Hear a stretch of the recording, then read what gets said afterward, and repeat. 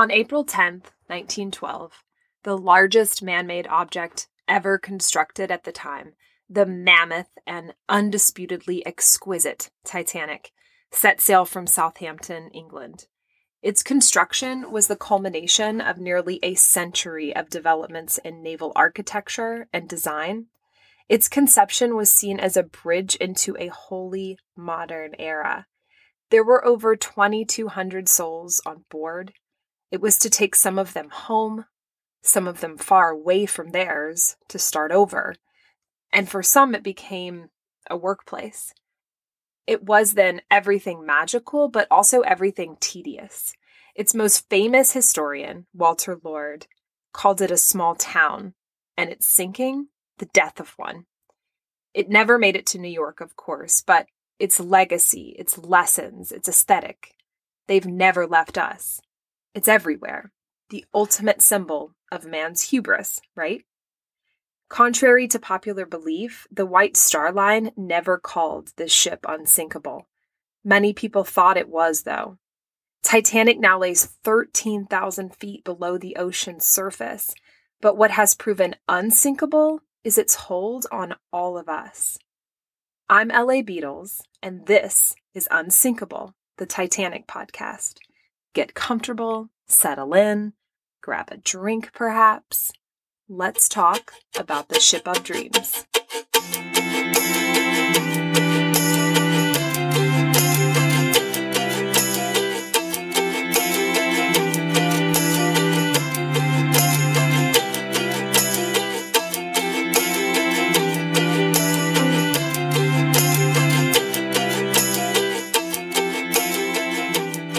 Thank you for being here for episode 1.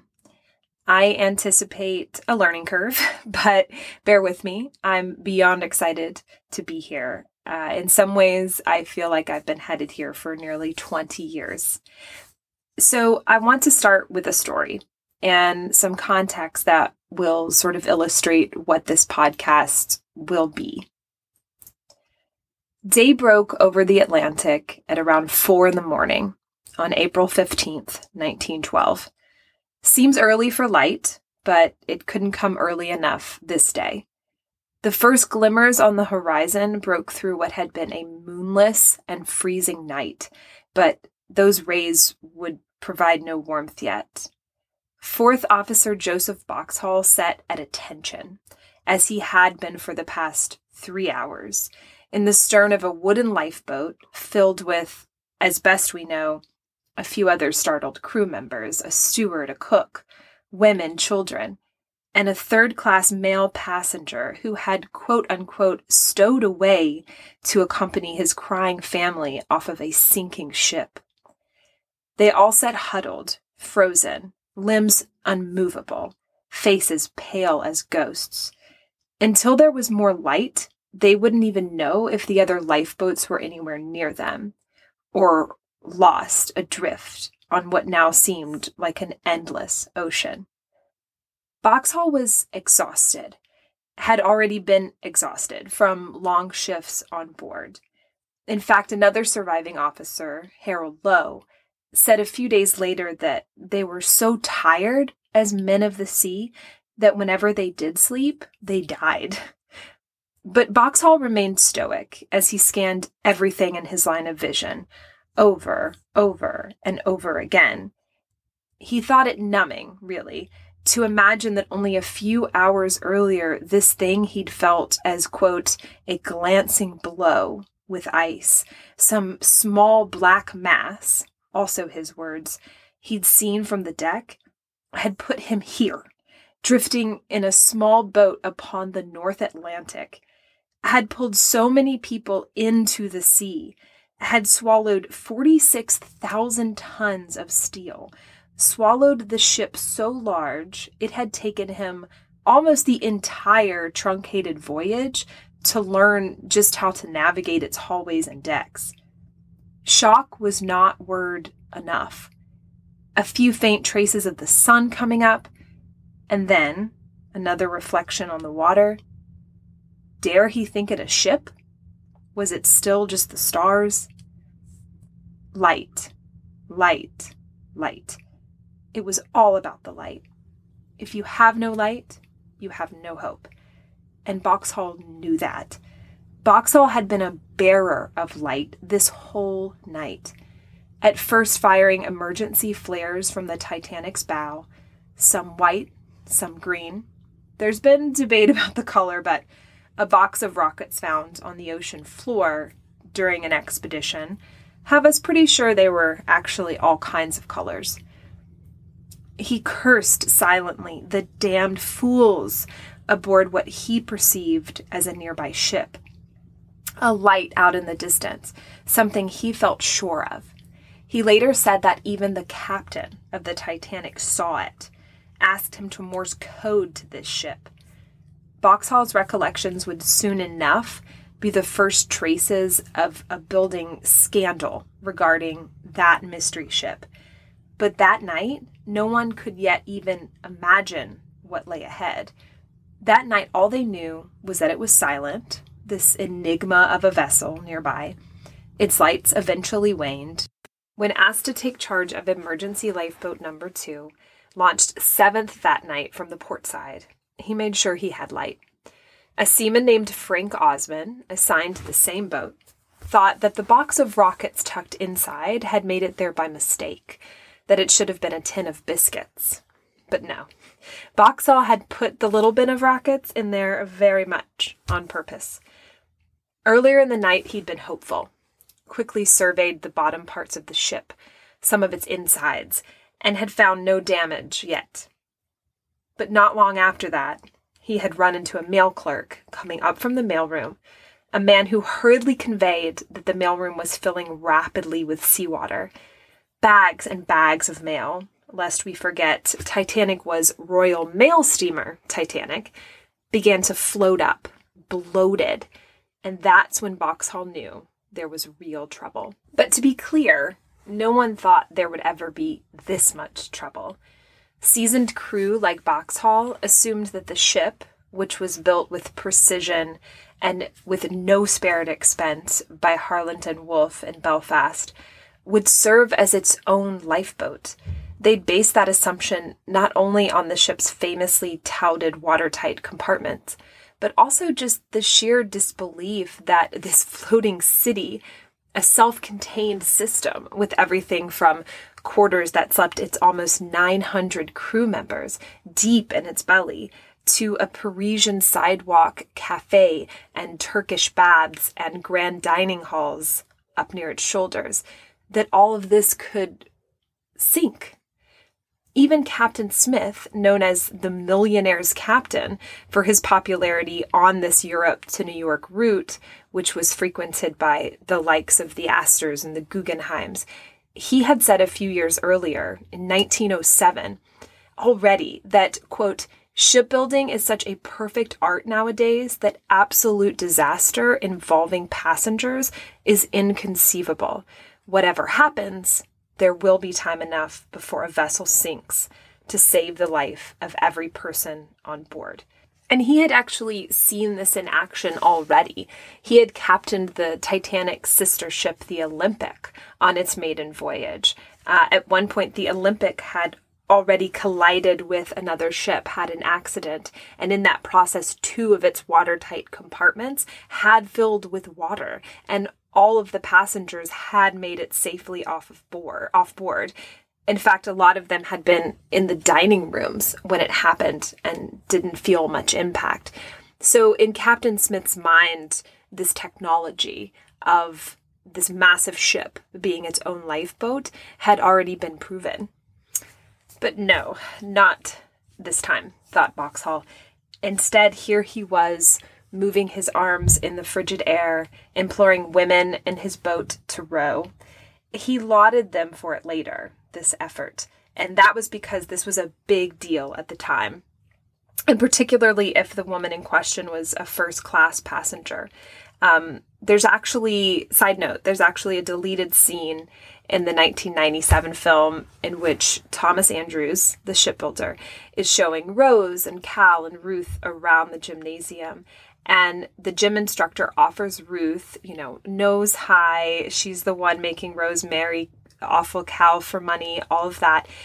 He offers her a turn on the rowing machine, and she puts her nose a bit higher and scoffs, saying there was not likely a skill that she'd need less. Well, it's actually a pretty accurate interaction. Women of a certain social stance would have never imagined that their life would lead them here to an open boat on open water in the charge of working class men who they'd likely been told to fear their whole lives. Class equalizer? Maybe in the moment. We'll talk a lot about class and caste and gender, but I can't get too ahead of myself here. It was Mrs. Mahala Douglas who was in Boxhall's boat, and actually she was married to the heir to the Quaker oat fortune, interestingly enough. She had one of the most grim but beautiful descriptions from that night. She said, "I watched the boat go down, and the last picture to my mind is the immense mass of black against this starlit sky and nothingness. Grim, but beautiful. And that combination is going to come up a lot as well." Boxhall lit up the night with his pyrotechnics. That's the word he used to describe the lights. Through the night, he kept going. And as it turns out, it was at least partly because of his lights that the rescue ship Carpathia knew it was on the right path to the survivors. And as daylight broke more and more, streaks of oranges, rich reds, purples, all turning to blue, as if these sore eyes had not seen enough to shock them, it was then that they first could see the extent to which they'd been enveloped in a veritable field of ice, after all. On one overturned collapsible, nearly 30 men and one woman from third class who had watched her sons washed away just hours before. They'd all been perched all night, balancing by centimeters to stay afloat. The most gruesome sort of dance. And at break of day they were discovered, dispersed into other boats, where, as able seaman Frank Evans later testified, one of the ladies there passed over a flask of whiskey to the people who were all wet through. These people were nearly perished, he said, but shared the liquor between them. I like to think if I'd been there and been lucky enough to be in a lifeboat, that might have been me, the woman with the whiskey ready. I mean, what else? What else can you do in that moment? Margaret Brown, later, much later known to the world as the unsinkable Molly Brown, had something rather literary to say about that morning, what she called the flood of light, how the, quote, sun came up in a ball of red fire, and then it revealed that on every side there was ice and what she called icebergs mountain high. As daylight broke, I saw them, said Boxhall, a little bit more simply, of the icebergs, anthropomorphized already in one night, these creatures of ice. Osman, the seaman in with Boxhall, thought some of them looked to be 100 feet high and dirty, menacing. They expected to see bodies everywhere. They all braced for it. But instead, emergency lifeboat number 2 saw just one body. A man who looked as if he had, as Boxhall said, fallen asleep with his face just over his arm. Not hundreds. Not the whole of the 1,500 people lost, but just this one body at the break of day. And all this ice. And the iceberg, it has become just as much a part of the culture around how we talk about Titanic. I can't tell you how many people sent me the link back in April of this year to watch Bowen Yang play the iceberg on Saturday Night Live. This thing that stood in the ocean, it's a character here. And largely because it's so ripe as an analogy, tip of the iceberg and such. And when I was first conceptualizing this podcast, my husband told me that I should call the podcast 80-20. On an iceberg, maybe 20% is visible, maybe way less.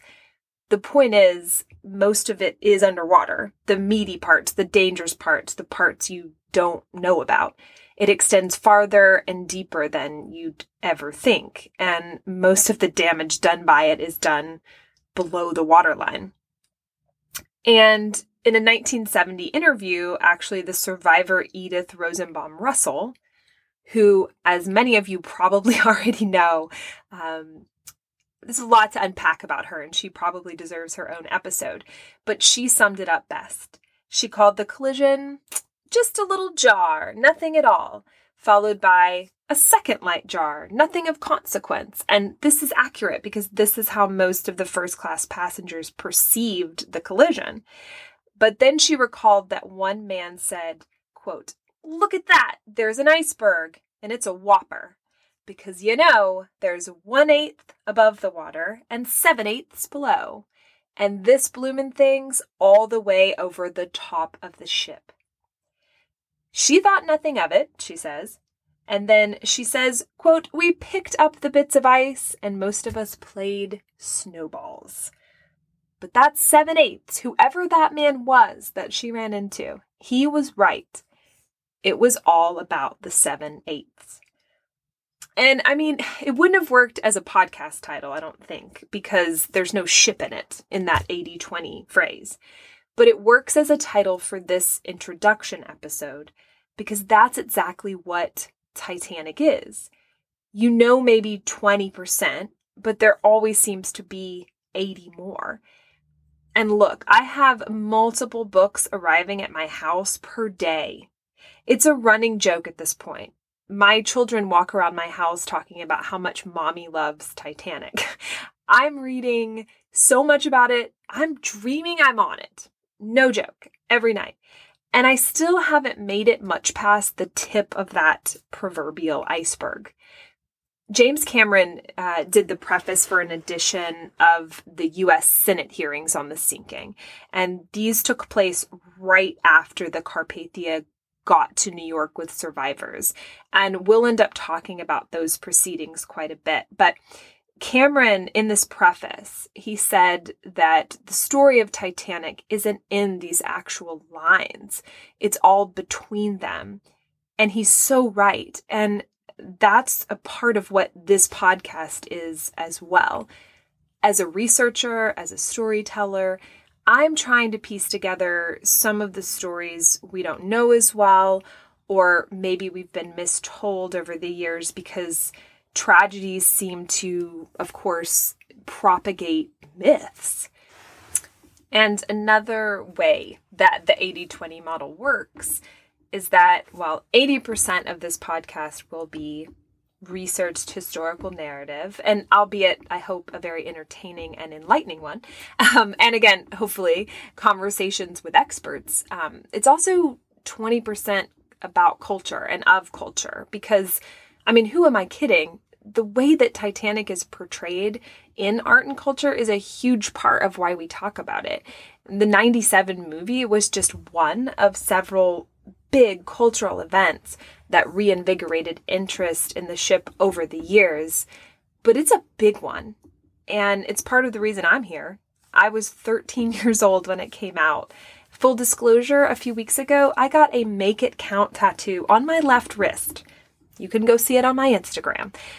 And over the years, as with most things, for me and for everybody, the lines begin to blur when we have the facts of the thing and then the reimagining of the thing, which is why to do this podcast, we have to talk a lot about memory as well. But take Officer Boxhall, for example. Despite having spent most of the rest of his sea career reluctant to talk about Titanic, at age 73, he served as a consultant on the film adaptation of Walter Lord's A Night to Remember, which turned into a 1958 movie that, just to note, you should definitely watch. It definitely influenced Cameron and a whole generation of storytellers. But Boxhall is 73, and he returns to the scene, quite literally. How do you remember something like that 43 years later?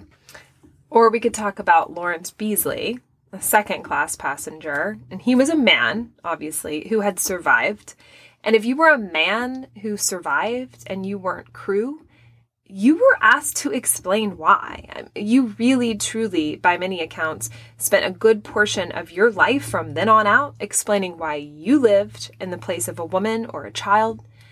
Beasley wrote a memoir about the disaster right after it happened, and it was published in 1912. Super quick turnaround. In 1958, when that movie, A Night to Remember, was being filmed, there's this story that Beasley, who would have been 80 years old at the time, keep in mind, entered the set and tried to go down with the Titanic this time. Like, he tried to stay on the ship as the sinking scene was being filmed. Supposedly, the story goes, Beasley was spotted by an actor who knew who he was, so the whole thing was interrupted. And he had to leave the Titanic dry. Again. Was Beasley trying to path correct his own life by dying the right way, even just metaphorically? Had he lived for 46 years with the guilt that perhaps wouldn't be shaken without reliving the tragedy? Or was he just trying to relive it because the whole event had become such a part of his life and legacy that he wanted to literally submerge himself in it again? Who knows? Who knows if this story is even true? When you read things like the survivor transcripts and affidavits from those Senate hearings, which I just finished doing, it's a lot. These people become real. This sinking took over 2.5 hours, as most of y'all already know. And these people spent every minute of that time making decisions, hedging bets, self-soothing, soothing others, balancing fear and hope, and ultimately bearing witness to images and sounds that would haunt them so intensely that some went on to take their own lives, or live the rest of their lives as a recluse, or simply to seep forever in a kind of PTSD that no one even understood or talked about at the time, when mental health just wasn't, unfortunately, a thing. People call the sinking a Greek tragedy, this slow-moving morality play that took almost 3 hours. And it's hard not to buy into that analysis because it's a huge part of why we go back to this story. We humans, we like our narrative. And as a historian, I try to remember that all narratives are in some way crafted. They don't just exist in the moment when tragedies are happening, but they are still essential for understanding things. We see ourselves in the emotion of a narrative. We put ourselves into it. And that's how we examine things. That's how we process things. In 2003, James Cameron actually released a documentary called Ghosts of the Abyss. And in it, he goes back down to Titanic with Bill Paxton and a whole team of researchers and scientists with these amazing roving underwater cameras that they operate from subs. And the painter Ken Marshall was also on board that expedition.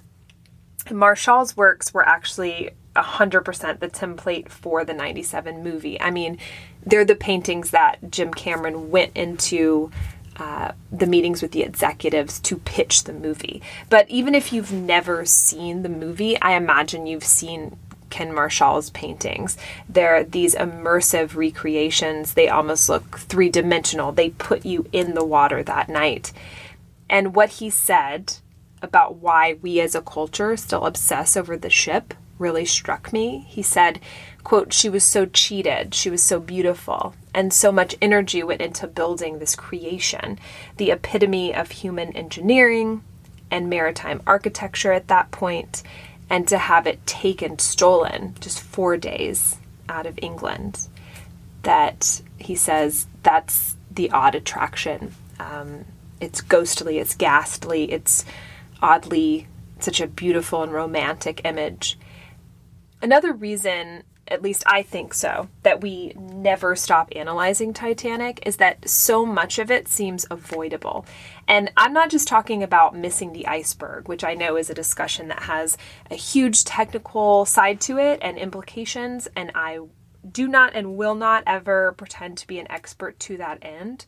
But I mean also the breakdown of communication that seems to have accounted for loss of time and the loss of a lot more lives than needed to be lost, even with inadequate lifeboats on board. It was a lack of urgency without malice, but consequence nonetheless. Second Officer Lightoller launching boats half full because he didn't even think it was a dire situation at the beginning.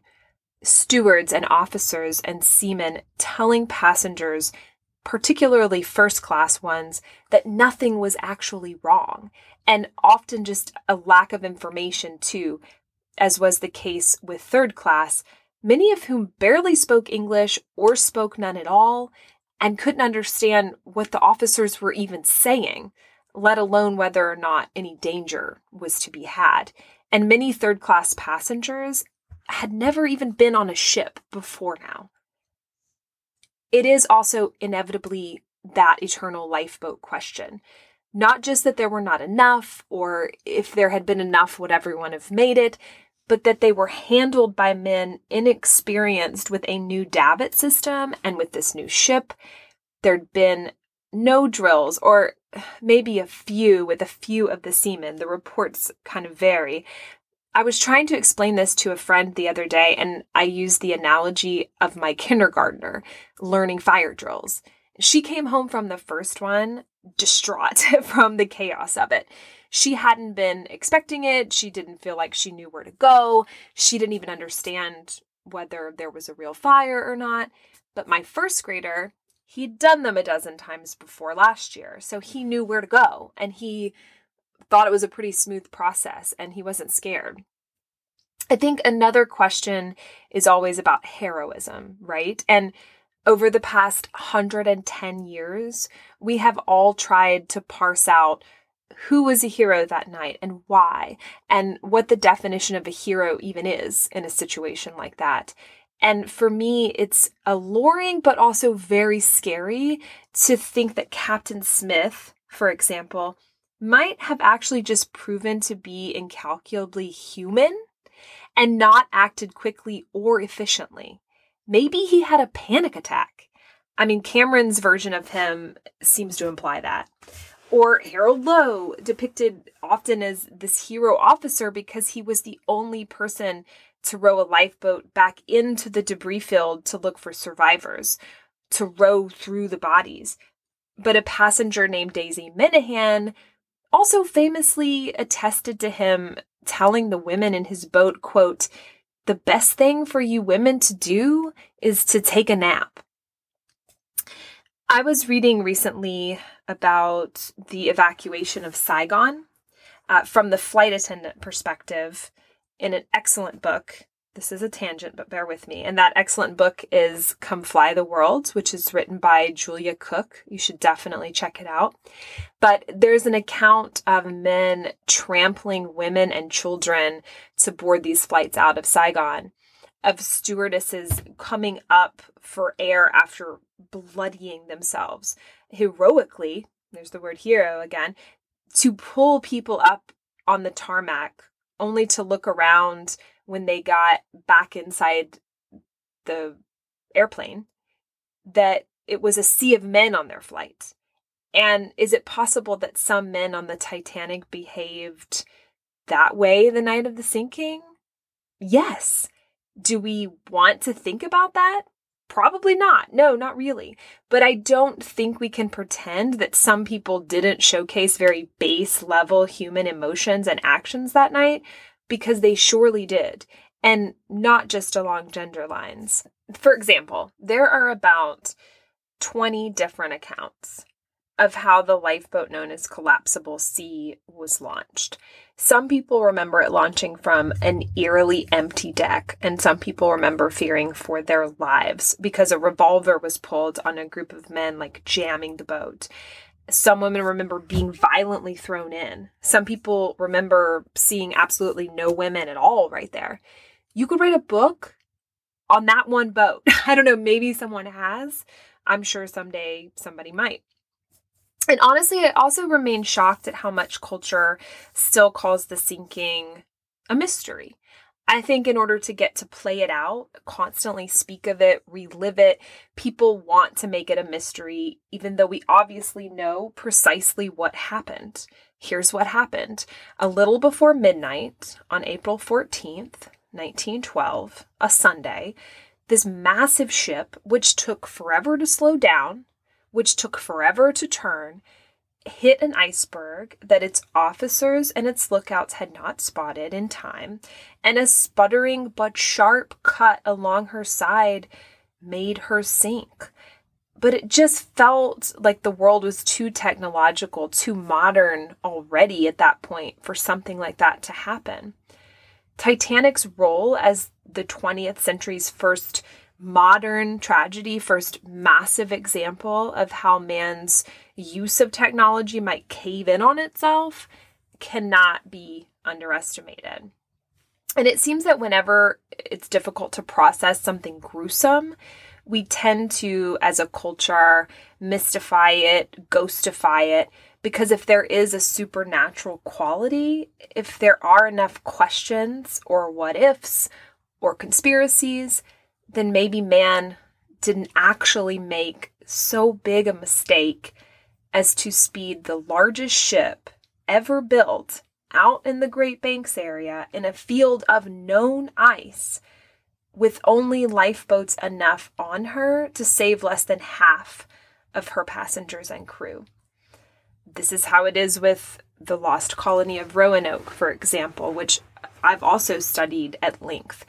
The most obvious example for the disappearance of a small group of Europeans with absolutely no farming or survival experience in a brand new place, no supplies, no food, living essentially right next door to a group of Native Americans that were already wise to the manipulative and violent ways of the British. Death. Death would be the most logical conclusion. Yet scholars and amateurs alike devote whole books, whole organizations, whole events, still held, to try to somehow find the colony, to prove that it survived for at least a few more years beyond that. I came across an episode of a ghost hunting show recently that claimed to pick up phantom handprints and an EVP recording from a drowned child at the Titanic Museum in Branson. To be clear, they were saying a child who drowned on the Titanic. But this museum was in Missouri and had been built, I think, in the last 20 years. But none of this is new, though, and it never seems to dissipate. Immediately after the sinking, there were survivors and just random people all over who claimed to have had premonitions about the sinking. One of the people who perished was a man named William Stead, who had pioneered almost the entire field of investigative journalism in Britain. I mean, his undercover work literally raised the age of consent there. But he was a controversial figure, owing at least in part to his avid participation in the field of spiritualism. And he claimed to be a medium. And in the days after he died in the North Atlantic, his daughter eventually claimed to be translating messages from him across the watery grave, across time, space, the great beyond. I think people are constantly looking for more mysteries. They're digging back to find new ones still. Last year, in the early days of the pandemic, I remember I saw a complete to-do online about a supposedly new revelation regarding the coal fire that had burned on board the Titanic. And as many of you know already, that's not new. That fire was known to Thomas Andrews. It was known to countless people who worked on that ship, and that fire was out before it hit the iceberg. But something like that, it creates a fun mystery, right? I think it's also important to address why we study and obsess over Titanic still now, in an age when mass casualty, climate events, accidents, shootings, these things, it pains me to say, are happening almost every day, and we're also hearing about them almost every day. For example, the recent condo collapse in Florida, that was also a catastrophe that in many ways happened in slow motion as they looked for survivors. And there were heroes and villains cast in these roles via the media almost immediately, with tales of faulty construction, warnings that no one heeded, death, destruction. But it's certainly that specific situation will never remain in the American consciousness like Titanic. And why? Why is that? I want to try to answer that question. Is it possible that so many of us love to dissect this story because, ironically, this one thing happening in 1912 now seems safe in comparison to what we deal with daily? Or do we all just secretly want to be on that beautiful ship? See what happens to our characters when the morality play kicks in? Is this why people host last night on the Titanic dinner parties that are cosplay? Do you host one? If so, will you invite me to yours? I will come. But the thing is, too, the almost romantic, wistful way we memorialize the sinking now hasn't always been universal. One of the things I'll do across different types of episodes is break down how the ship has been remembered and how its use as an allegory or a myth has evolved. One example is memory in Ireland. Harland and Wolff, remember, who built the ship, wanted nothing to do with memorializing the wreck for almost a century. The ship had been built with the blood, sweat, tears, and in several cases, entire lives of Belfast men. And the fact of its complete destruction just 4 days into its first trip, that just wasn't something that the company wanted to bring attention to. It was pure heartbreak more than anything. And in 1987, Robert Ballard, who was one of the men who discovered the wreck of the ship a couple of years prior, he traveled to Northern Ireland on his book tour, but he said he felt no interest there, felt it was nowhere in the place's consciousness. I mean, to be fair, the country had collectively much more on its mind, of course, as it would be another 10 years before the ethno-nationalist conflict known as the Troubles would even end. There was a very, very long time then when the memory of the Titanic and its cultural significance wasn't a given there, not even in the place of its literal birth. But in 2007, Ballard was contacted by the city of Belfast, which was planning a 100-year commemoration for 2012, and he was drawn into a project that rebuilt a major portion of Belfast with the old Titanic shipyard as its center. And the Titanic Belfast Museum opened that year as well. And Ballard ended up working the Belfast project into one that he was producing with National Geographic about protecting the wreck from salvagers. Sounds like a lot to keep up with, right? It is. It's an onion. Its layers never end, which is why this is a podcast with multiple episodes, many of them, hopefully, with lots of time to peel some of this back. And then there are the stories the ship keeps telling, like Adolphe Saufield's leather case full of perfumes. He was a chemist, and that was plucked from the ocean floor by RMS Titanic Inc. about 20 years ago.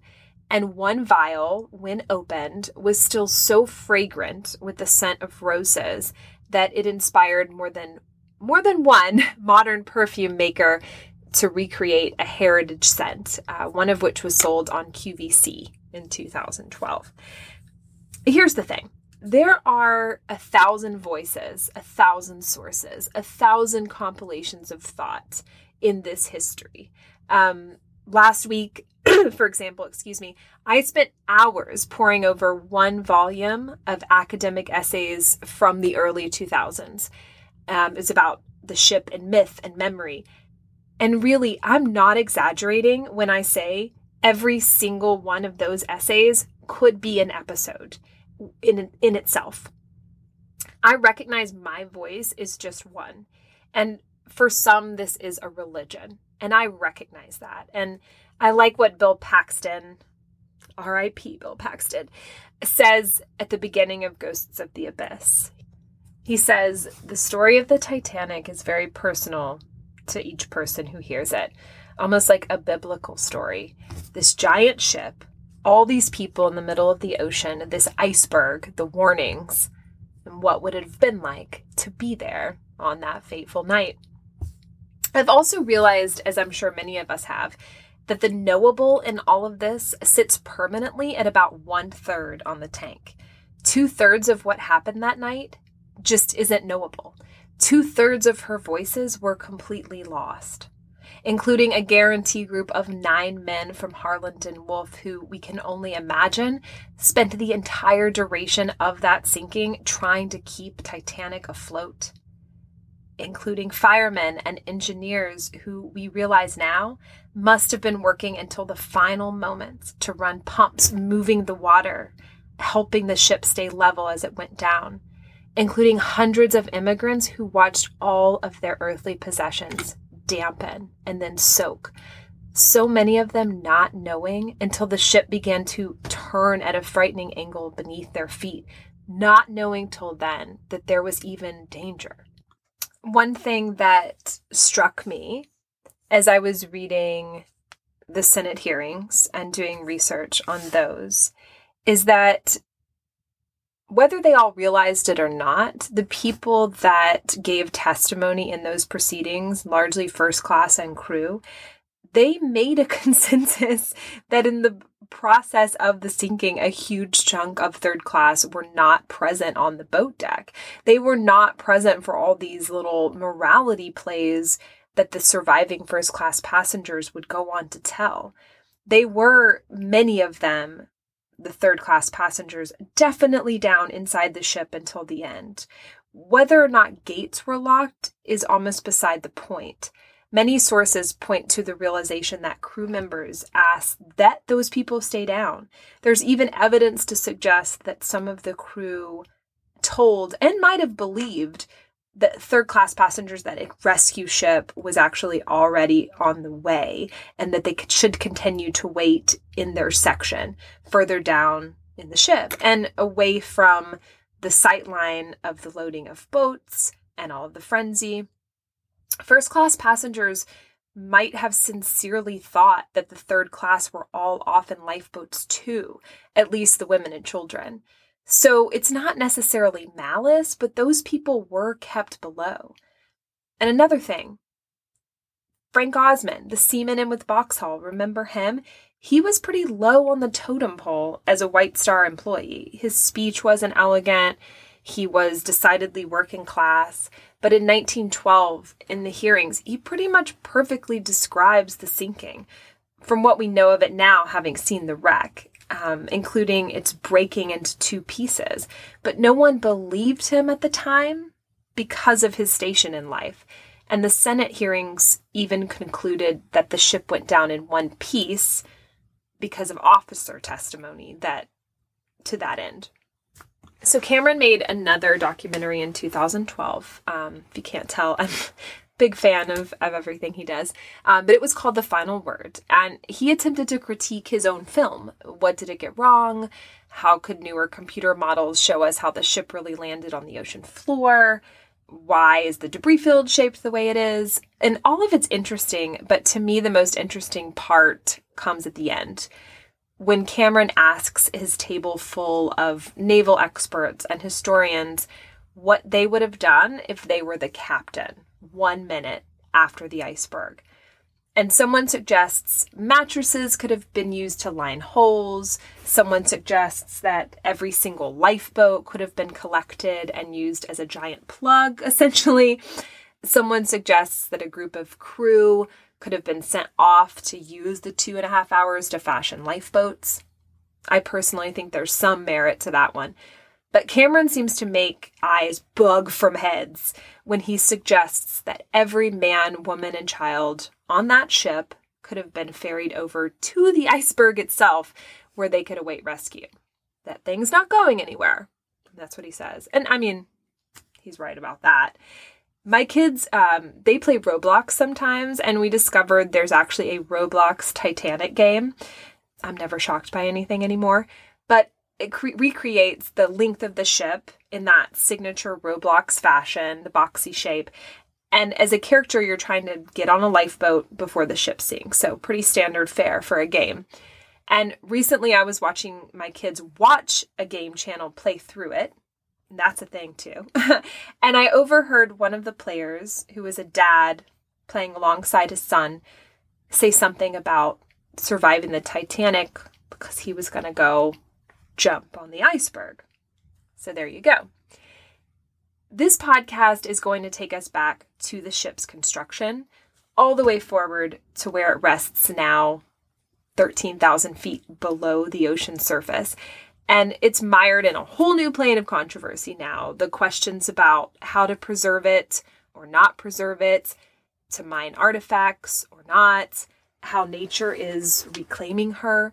An organization called OceanGate just this summer made an expedition down to her to check on her condition. You can follow them on Instagram. The access that we have now is just insane. And perhaps Vauxhall would be beyond amazed then if he were to see what we can do now, even under the sea, how lights can operate that deep under the extreme pressure and illuminate once again the ship he stepped off of with nothing but a box of rockets. That light found its way back to Titanic. There are so many stories. There's Molly Brown, who actually never even went by the name Molly. Father Thomas Biles, who heard confession in third class throughout the voyage and recited prayers, clinging to the railing until almost the instant he was swept underwater. The baker, who claims to have survived in the water for hours and never gotten his head wet. The military aide to President Taft, Archibald Butt, who was renowned for his elaborate parties in D.C. and was traveling in an effort to treat his ongoing depression. But he was traveling with his roommate, the painter Frank Millet, who, in all likelihood, actually was his partner. Whole groups of young people from the same small towns thrust out into the world, keeping watch over one another.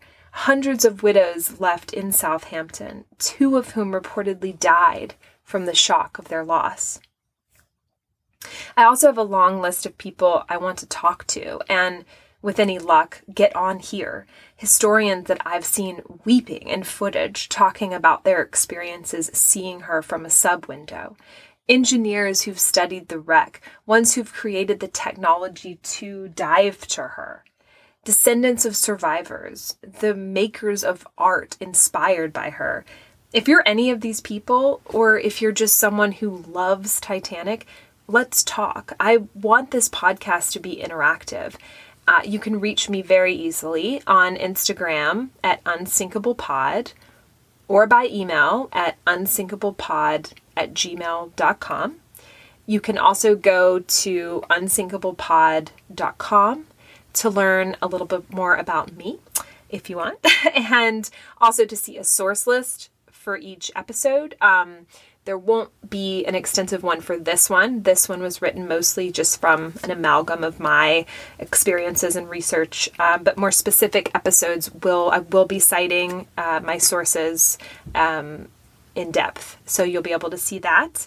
And if you have any ideas for episodes, or you just have a cultural reference or a Titanic moment that you want to share, please do.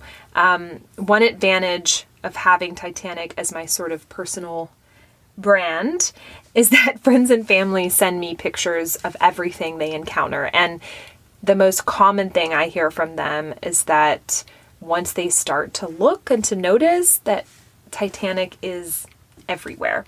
And if you don't mind your message, if you send me one, if you don't mind your message being read on air, let me know, because I would love to share some. The next episode, which will drop in 2 weeks, will be on one of the Titanic's most controversial figures, the mustachioed Bruce Ismay, who pretty much owned the damn thing, but got on a lifeboat and turned his head away from the ship as she was sinking. Some people think history has been too hard on him. I guess we'll find out.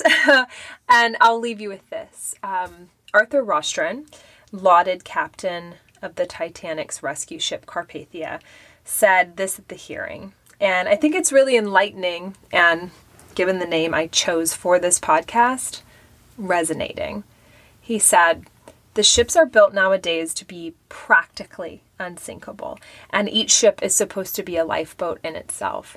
The boats are merely supposed to be put on as a standby. The ships are supposed to be built, and the naval architects say they are, unsinkable under certain conditions." See you next time.